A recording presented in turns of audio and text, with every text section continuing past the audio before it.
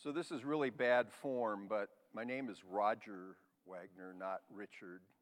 Richard Wagner is the famous arch-pagan of the 19th century, and while in some ways I wouldn't mind being confused with him, so this morning we're going to be looking at the opening verses of Paul's first letter to the Thessalonians. So let me just read verses 1 through 3. Probably don't need that much amplification because I tend to speak up and I don't want to sound like the mighty Oz up here. This is God's word. Let's hear it with faith. Paul, Silvanus, and Timothy, to the church of the Thessalonians in God the Father and the Lord Jesus Christ. Grace to you and peace. We give thanks to God always for all of you, constantly mentioning you in our prayers, remembering before our God and Father your work of faith and labor of love and steadfastness of hope in our Lord Jesus Christ. Thus far, God's word. Let's pray. Holy Spirit, you gave this word to the church through your apostle, and now we ask, as your church, to make us receptive to what it has to say to us. We are, most of us, church people. We know the lingo. We know the categories. We rejoice in the realities that they represent. And yet we can become sloppy and lax and presumptuous too easily. So forgive us for that and stir us up to truly lay hold of what you have to say for us this morning and apply it to our lives, we pray in Jesus' name. Amen. All right, if you're not already down now, I can hardly see you people. I'll assume you're all out there. Make noises every once in a while. Well, it's an honor for me to be here and to fill in for Pastor Brian. I've known him for several years through the Christian School connection.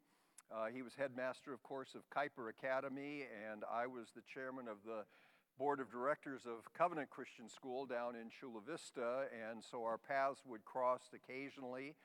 Kuiper lasted a couple of more years than Covenant Christian School. We were sad to see both of those important institutions go, but God has his ways. And then it got kind of reconnected with Brian through a mutual friend earlier this year, and have had lunch a couple of times. And you know how lunch is. Pretty soon somebody's inviting you to fill in the pulpit. So I'm happy to be here. Here we have the salutation to Paul's letter, the first of two that he wrote to the church at Thessalonica. And if you know Paul's writings, you know that a salutation is never simply a formality. It's always jam-packed full of very, very important ideas, not elaborated, not developed, but there in seed form. Back in the olden days when I was in junior high school and we were learning to type on old Remington typewriters, clack, clack, clack, clack, clack, clack, clack, clack, clack. You got muscles on your fingers like this because it took so much to put.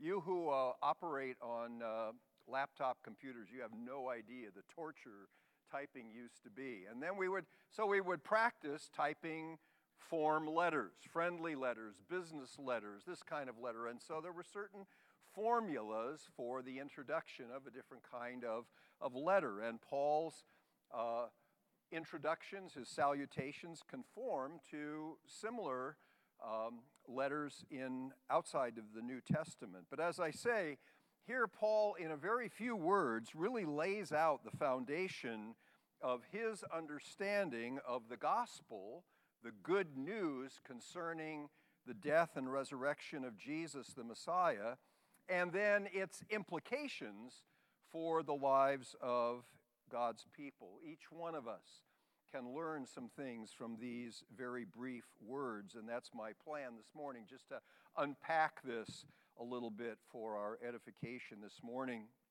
He speaks of the sovereign grace of God. Grace to you and peace.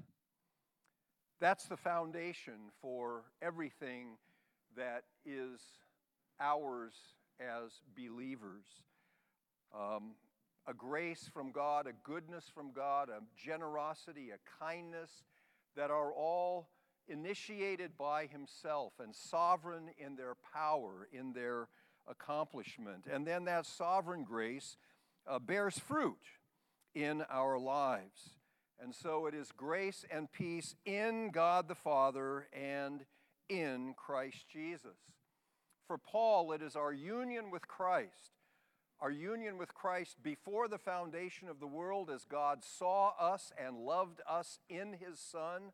What a wondrous mystery of grace. And then our union with Christ as He came to be the second Adam, the seed of Abraham, the seed of the woman who would represent us as His people. And so we are in Him. And then when we are wrought upon by the Holy Spirit, we are united with Christ existentially, effectively, as we are joined to Him. And so it's always in Christ that the grace of God comes to us as sinners. And that union with Christ, of course, is what Jesus was referring to when He used that wonderful metaphor of the vine and the branches. I am the vine, you are the branches. Whoever abides in me and I in him, he it is that bears much fruit. For apart from me, you can do nothing. So it's grace, but it's a grace that bears fruit in the life of us, God's people. So we think, first of all, for a few minutes about this fountainhead of redemptive grace. Grace to you and peace, Paul writes. That's the starting point. He uses this same language in the second letter to the Thessalonians, grace to you and peace from God our Father and the Lord Jesus Christ. It appears in others of his letters and in those of other apostles that wrote, like Peter. May grace and peace be multiplied to you in the knowledge of God and of Jesus Christ. Or John, the beloved apostle, grace, mercy, and peace be with you. What is grace? Well, it's often characterized by that little catchphrase, God's riches at Christ's expense. This is God who is looking for people to bless. It flows out of God, and that is the foundation, the fountainhead of our redemption. It's free. It is mercy to those who deserve judgment. And salvation flows then from the character of God. God is love. God is grace. God is generous, overflowing kindness. That's why He created in the first place. He didn't need anything outside of Himself. He had perfect fellowship within the Godhead itself, Father, Son, and Holy Spirit, and all of the mutuality of that relationship. But He created a world that He might manifest His goodness to that world. He created human beings so that He might show them His goodness and kindness. And after Adam and Eve fell, He didn't withdraw or incinerate the world, but He continued to show grace, but now particularly a redemptive grace, a healing grace, a restorative grace to those who not only don't deserve God's favor, but actually deserve the opposite of that, condemnation and eternal judgment. And so when we think about our relationship to God, we have to start with that assumption, that our relationship to Him is established by His initiative, it's sustained by His ongoing grace and mercy, and there's not a lick of human effort involved, not a bit of human merit involved. We are recipients, as Horatius Bonar says in his wonderful hymn, not what my hands have done can save my guilty soul, not what I deserve, but what Christ has done for me. As sinners, we deserve only judgment. As sinners, we are both legally condemned. We have what Francis Schaeffer called true moral guilt. We're not talking about guilt feelings that can attach to anything, but we stand guilty before a holy judge, and rightly and justly condemned. But then we're also corrupted, hopelessly corrupted in our own nature. Our bodies are diseased, they weaken and die, and inwardly we are rebels against God, corrupted in our thinking, in our wills, in our desires and emotions. We are wholly inclined to all evil, and that continually.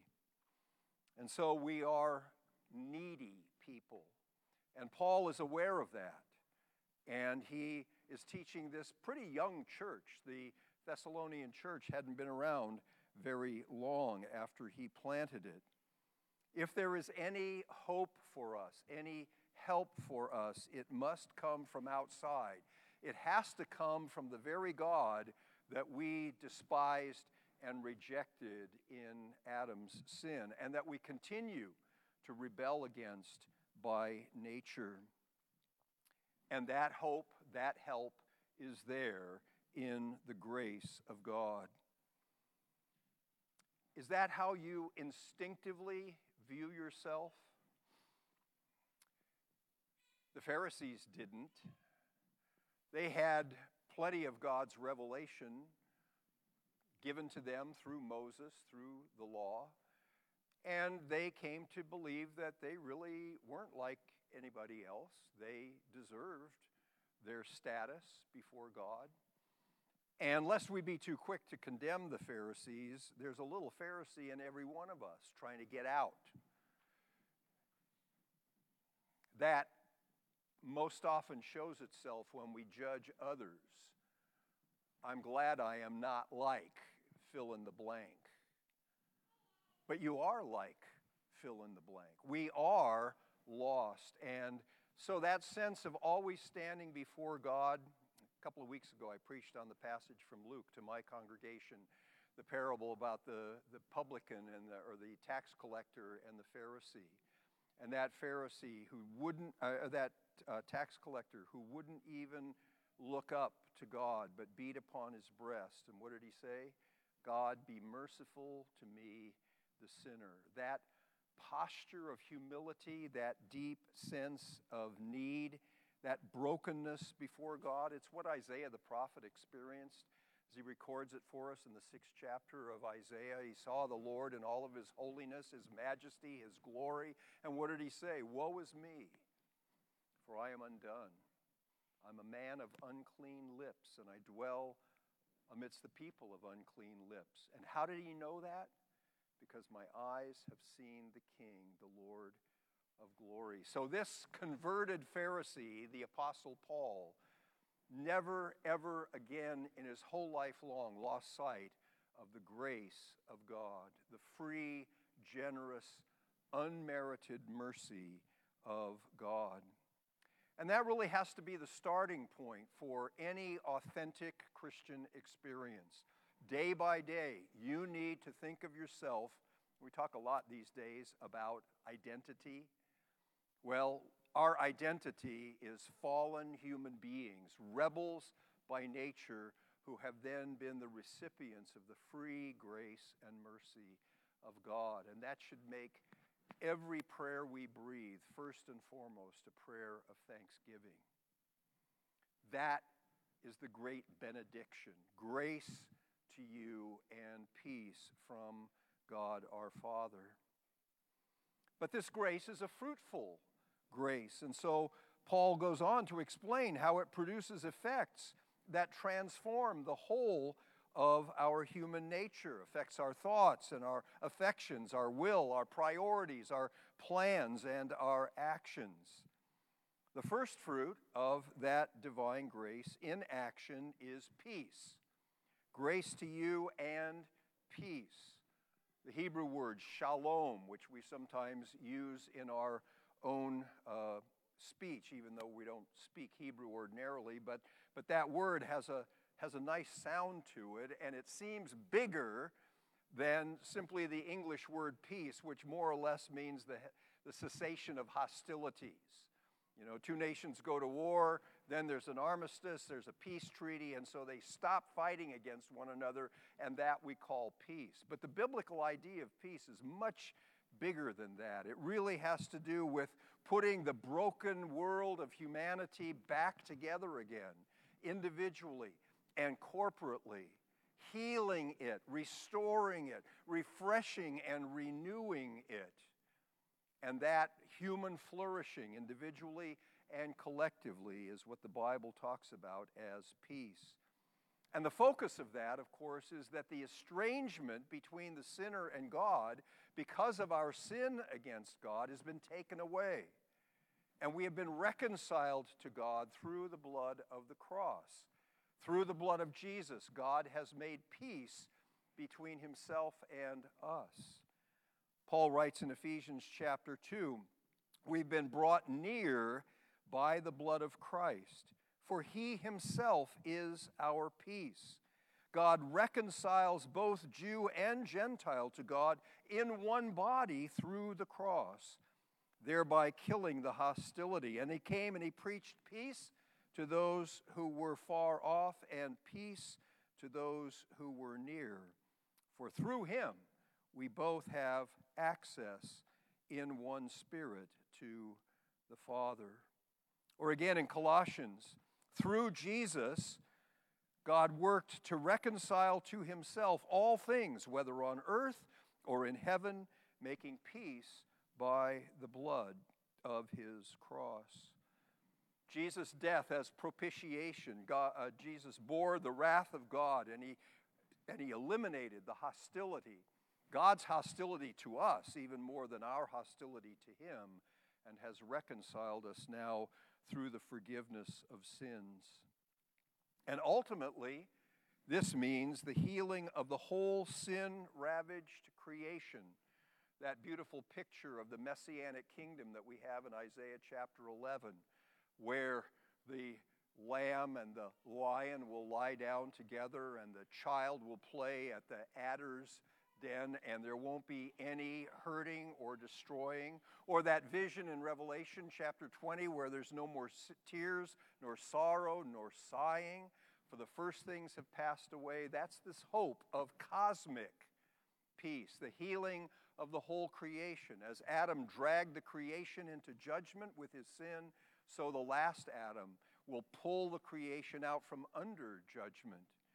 And as Paul says in Romans 8, that will mean the resurrection of our bodies. I've had the bittersweet. The death of Christians is always bittersweet, sometimes more on the bitter side, sometimes on the sweeter side, often depending on the age. But 3 of our longtime members at Bayview have gone to be with the Lord this year. And just on Friday, I did a graveside service for one of them and had occasion to remember again that it is certainly a blessing that when we are absent from the body, we are present with the Lord, but that's not the end of the story.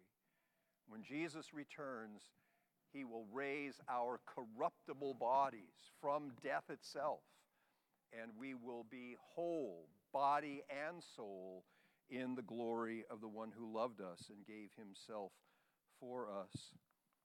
As Abram Kuyper wrote, the object of the work of redemption is not limited to the salvation of individual sinners, but extends itself to the redemption of the world and to the organic reunion of all things in heaven and on earth under Christ as their original head. The final outcome of the future, foreshadowed in the Holy Scriptures, is not the merely spiritual existence of saved souls, but the restoration of the entire cosmos, when God will be all in all under the renewed heaven on the renewed earth. That's the hope that we'll talk about again in a moment. So that's the first fruits of God's grace, but there are others. Here Paul mentions faith, love, and hope. That very familiar triad that Paul works into so many sections of his word, particularly in 1 Corinthians 13. These 3 things are foundational: faith, hope, and love. Now the order is slightly different, but the same idea. He gives thanks when he remembers their work of faith, their labor of love, and their steadfastness of hope. Just to remind ourselves briefly, what is faith? Well, faith is that positive response to the message of the gospel, that good news concerning the coming of God's eternal Son into the world as Messiah to bring redemption not only to the Jews, but to the Gentiles as well. We hear that message. Paul says faith comes by hearing, and hearing by the word of Christ that is proclaimed to us. And so whether it's through personal evangelism, whether it's from the nurture of Christian parents in the home, whether it's sitting down in a rescue mission and having to listen to a message before you get your soup, however it comes to us, faith is hearing and understanding and laying hold of the Christ who is offered to us in the gospel.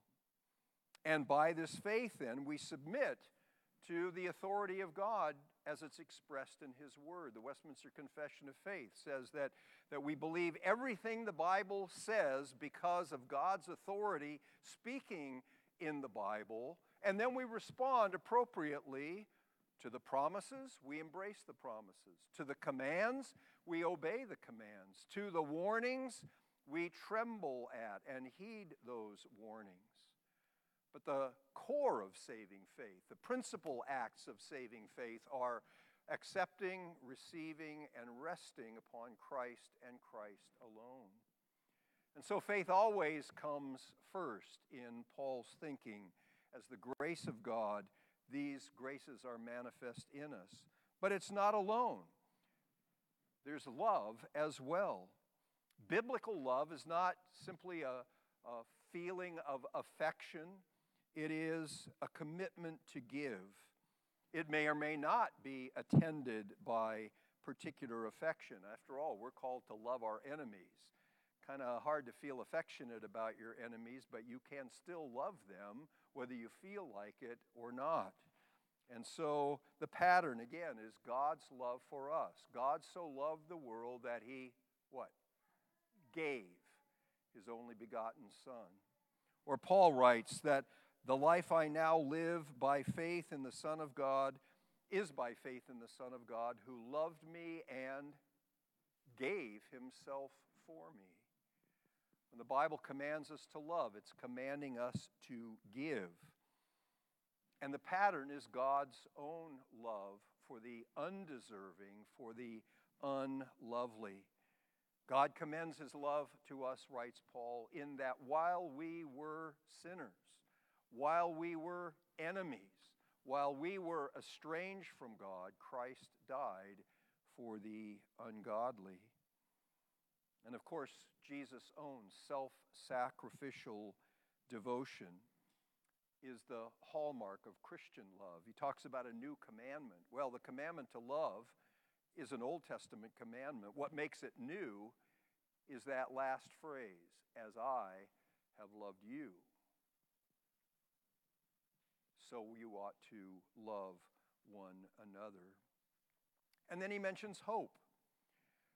Our faith has a forward-looking dimension, if you will, and that's where faith and hope kind of coalesce. I believe in God now in light of the past and the present, and I hope in God for that which is promised in the future. We look through the lenses of the sovereignty of God over all things, whether we're thinking about our own individual lives, and of course hope comes into play, doesn't it? When we are discouraged, when we're defeated, when we're facing difficulties, frustrations, and fears, that's when hope comes alongside and blesses us because we remember the character of God, the unchangeableness of His goodness and mercy. That is the foundation then. And then He makes these promises for us, and we can trust that despite appearances, those promises will be fulfilled because of who God is.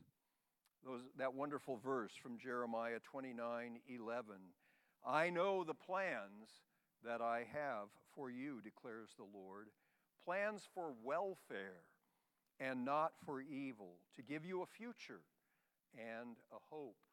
That from a prophet who also announces the inevitability of the coming judgment of exile. There's going to be chastening in the short term, but God's long-term promise for his people is for good, to give us a future and a hope.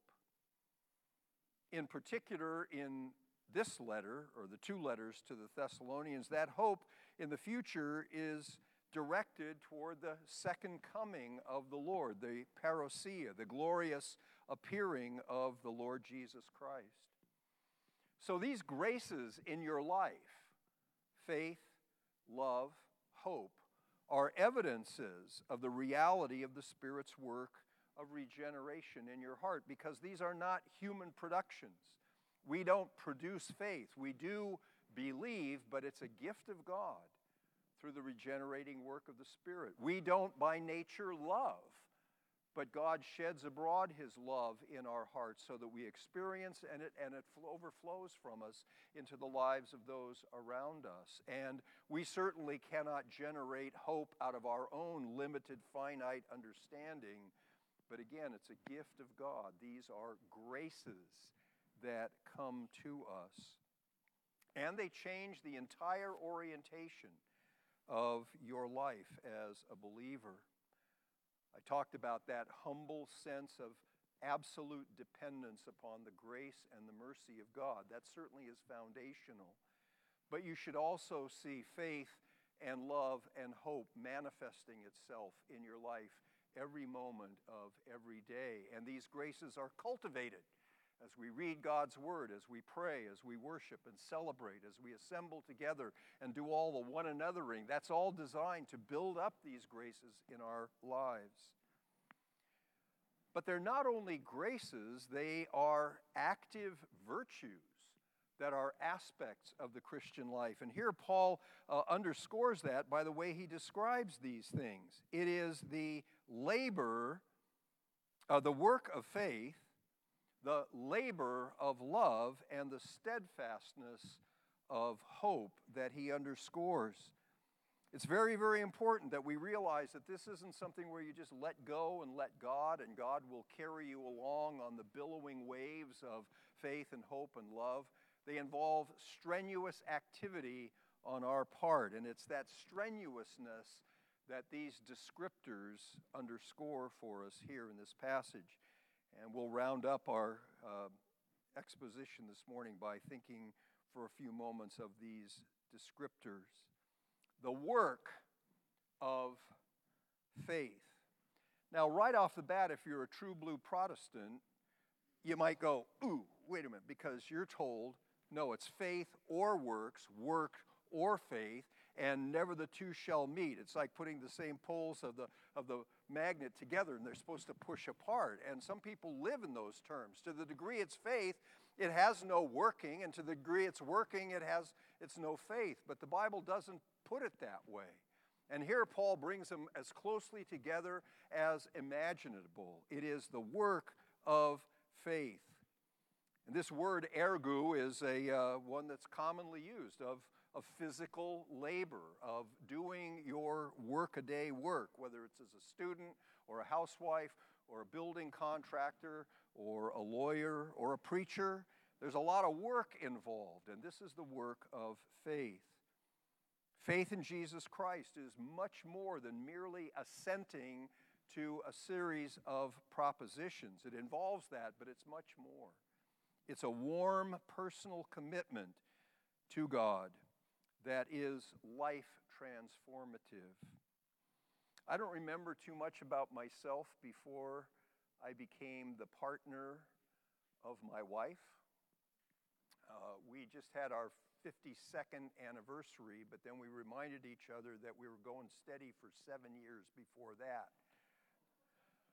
So, what's left of my life beyond that wasn't worth worrying about.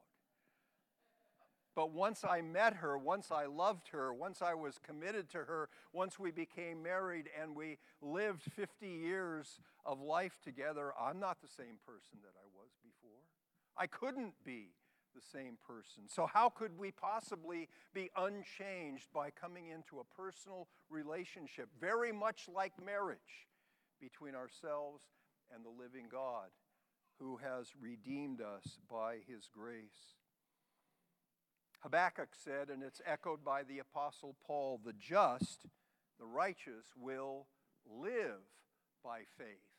Now, we often reduce living to being saved by faith. We are saved by faith, that's true, but faith becomes a lifestyle for the people of God. We live and move and have our being in this faith in God. Faith involves thinking through the gospel and bringing our minds and our wills into line with it.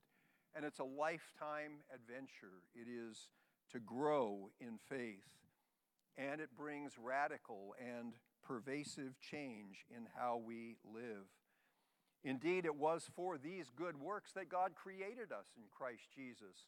Paul makes it very explicit in Ephesians chapter 2, verse 10. For we are God's workmanship.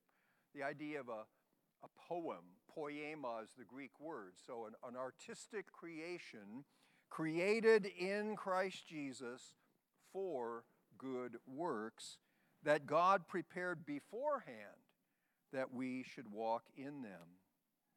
This is not justification by works. There's no merit in view here, but rather, as Paul says in Galatians, this is faith working through love.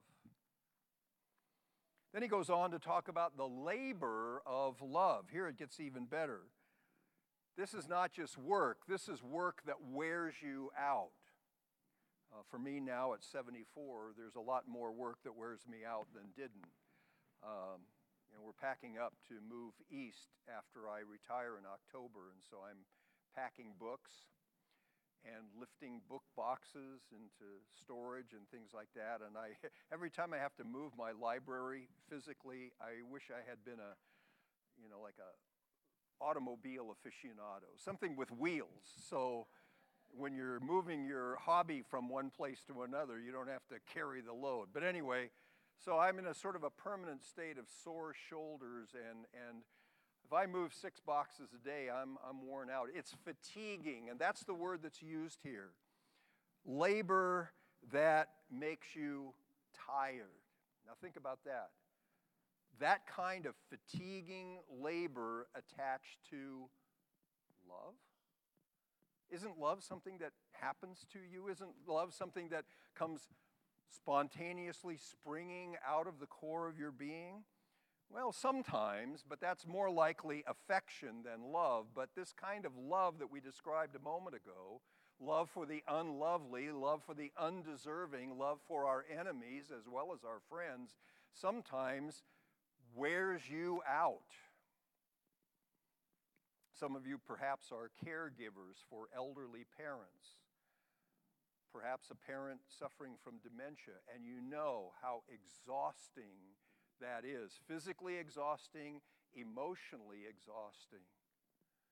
Or to find ways to be a blessing to others around you. It can be just that challenging, just that difficult.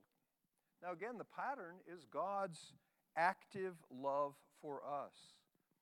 He sent his Son. The Son, in turn, sacrificed himself.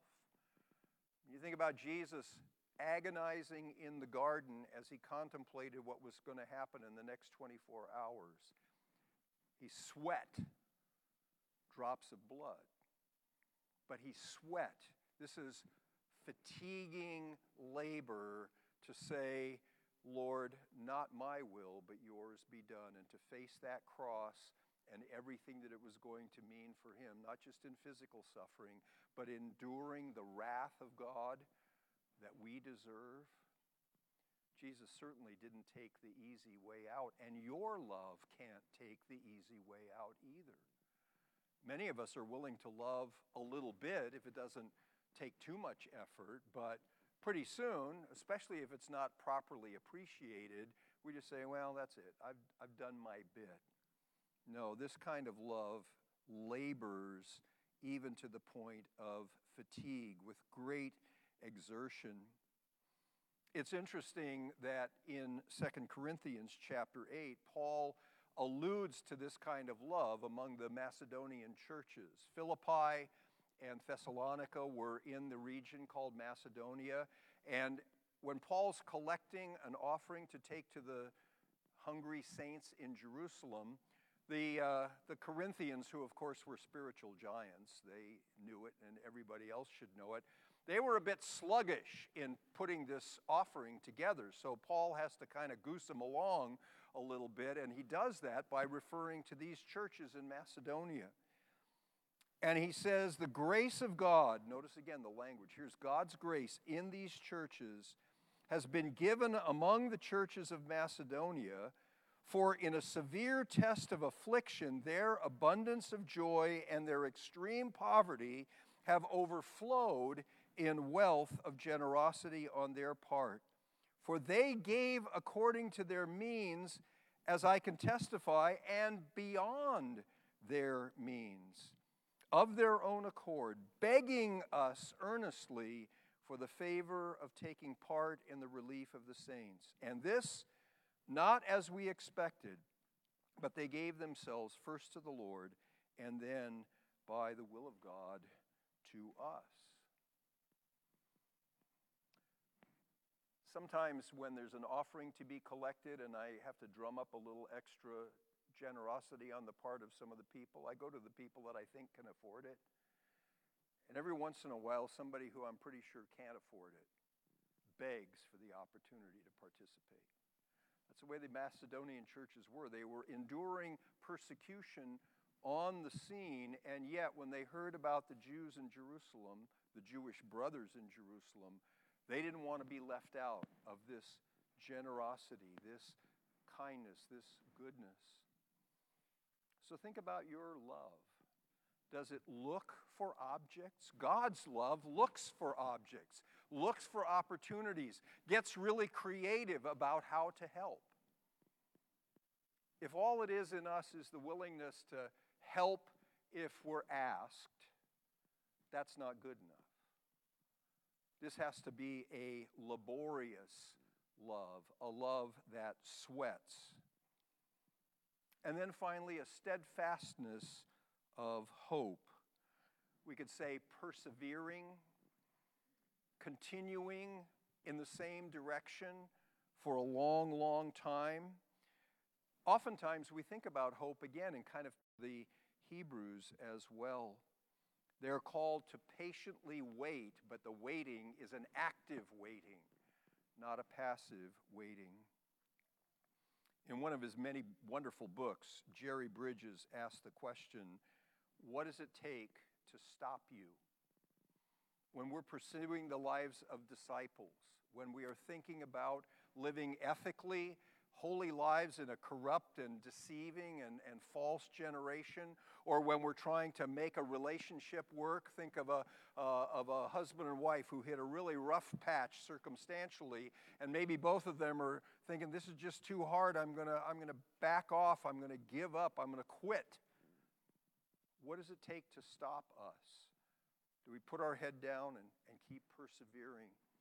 A picture that always comes to mind is some of those running backs in football that are going to get through that line. If it kills them and they hit the line and it's closed up, so legs still churning, they're backing up and they're hitting it again and backing up and hitting it again until finally they break through. That's hope. Because of the promises of God, the victory is assured, so we shouldn't just hit the front line and lay down. Okay, I can't get through. Persevering, steadfast hope. Now, these Thessalonians were already manifesting these qualities in their congregational life, and that after only a few months, and that's why Paul is commending them. He is thankful when he remembers that they are exhibiting these things, and he continues then to pray, as he says twice later in the letter, that there would be more and more and more. Now, you are, for the most part, I don't know you one-on-one, so maybe there's a new Christian here, maybe there's a non-Christian here. Certainly there are some younger and some older, but you've heard most of this in one form or another over and over and over again. Are you growing? Or are you, as we like to say, plateaued? Plateaued is a nice word for I'm not going anywhere. Or maybe you've labored in the church for years and years and years, and now you're a gray hair like me, and you say, well, I did my bit. Now it's time for those young people to step up and do their part. We want to finish our course strongly, pressing on in faith and hope and love until God finally calls us home. This year, not to get sickeningly autobiographical, but this will be 40 years for me at Bayview. It'll be 50 years for me in ordained ministry in November. And my first church, I became the pastor after the pastor who was then my age now. He was 74, and he seemed so old because I was 24. And he retired, so that was a slot then, and I was called to fill that pulpit. And in his retirement, he went on to plant a church in Texas, and then he went on to plant another church in Michigan, and then God stopped him with a heart attack. But he kept on. He persevered. He continued. That's the call that God has to us. That will give you occasion to give thanks for one another and give you occasion to pray for one another. And if your church is like ours, what do we mostly pray about? Well, somebody needs a job. Somebody is going to have surgery. Somebody has chronic arthritic pain. Somebody this, somebody that.